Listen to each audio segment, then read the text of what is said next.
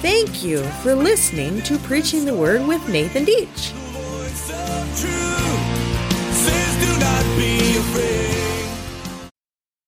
Thank you again for joining me on another episode of The Mysteries of God's Word.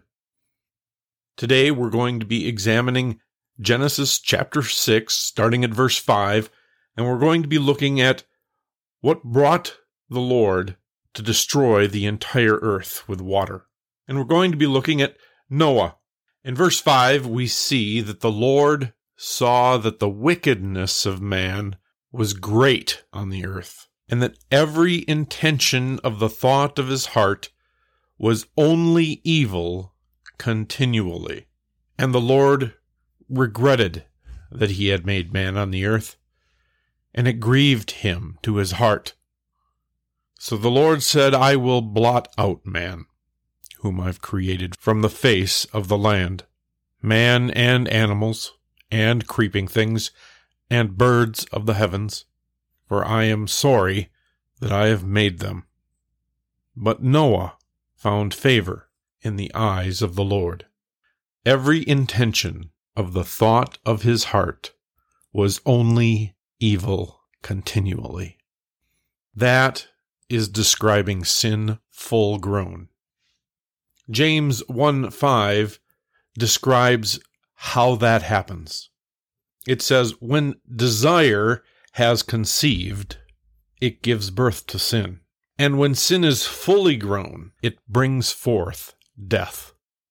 This statement in Genesis chapter 6, verse 5, of every intention of the thoughts of man's heart being only evil continually, is perhaps the strongest statement made in Scripture about the sinfulness of mankind. The language here implies that the people of Noah's day had allowed sin to grow in their hearts and in their lives to such excess that they were constantly looking for all kinds of new ways of wickedness in excess. This verse also establishes what we understand as the doctrine of human depravity. Since the fall of Adam and Eve, all of mankind is sinful by nature, and sin begins from a sick heart that's fallen from God. Jeremiah 17:9 and 10 read, "The heart is deceitful above all things, and it's desperately sick. Who can understand it? I, the Lord, search the heart and test the mind, to give every man according to his ways, according to the fruit of his deeds." That verse in Jeremiah makes it clear that God judges the very thoughts of our heart, not just our outward actions. And this principle is restated throughout both the Old and the New Testaments. We see it in Deuteronomy 36, Proverbs 4:23, Proverbs 21:2, 1 Samuel 16:7, Psalm 51:10, Matthew 5:22, Matthew 12:35, Mark 7:20 through 23, Luke 6:45, Hebrews 4:12, and 1 Peter 3:3 through 4, and that's just the beginning. God is a God that sees our hearts. He knows our very intentions. And the Lord regretted that he had made man on the earth, and it grieved him in his heart. A better translation for regretted would be, he was sorrowful, or he was pained. God isn't second-guessing his decision to create humanity, or his plan for all of creation. Rather, he has genuine, deep emotional pain over the sinful state of mankind at this time. We see already through this text that God is willing to suffer for the sake of mankind. And God says, I will blot out man whom I've created. So through the flood, God is reversing his creative work. He's destroying that which he originally created. In Genesis chapter 1, we saw that God declared that the land was good, that the whole created order was good. The central theme to these verses is that God is destroying that good work that he originally made, because man in his wickedness has corrupted what God has given him. Another important aspect to recognize is that there are consequences for sin, even before the law of Moses. One of the verses in Romans that's often misunderstood is Romans 5:13. It says, "For sin indeed was in the world before the law was given, but sin is not counted where there is no law." And that verse is talking about the time between Adam and Moses. There's no written law. Yet we clearly see through the flood that mankind is held accountable, that God judges the sin of mankind. When Cain killed Abel, he was held accountable by God. And now, in the time of Noah, all of mankind became so evil that God destroys the entire earth in a flood.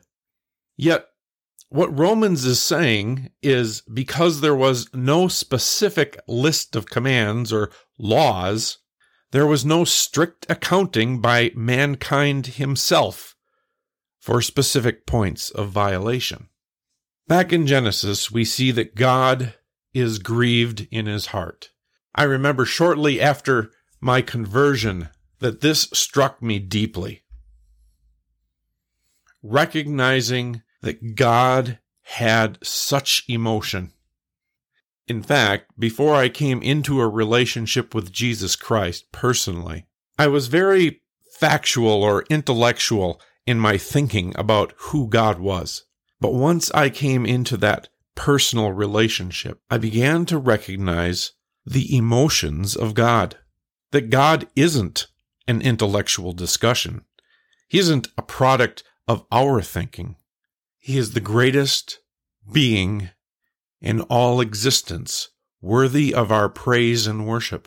And he has emotion and is sad when mankind sins against him. But Noah found favor in the eyes of the Lord. Noah is a major character in Scripture. He's mentioned 50 times in 9 different books of the Bible. And Noah found favor in the eyes of the Lord. This is a description of God's grace. Finding favor in the eyes of the Lord equates to receiving the grace of God. People have worked tirelessly to try and find favor with their employers or with people that they see as influential, trying to come into their good graces. But the grace of God is not something we can work for. It is something that God freely gives when we repent from sin and place our faith in the Messiah. Noah alone was found faithful to the message about the coming Messiah. Noah found favor in the eyes of the Lord, not because of his own righteous works, but because he recognized his own depravity. He turned from his sin, and he trusted in the coming Messiah. Then we read that Noah was a righteous man, blameless in his generation, that Noah walked with God. And Noah had 3 sons, Shem, Ham, and Japheth. The quality of being a righteous man in Scripture doesn't mean that Noah was without sin.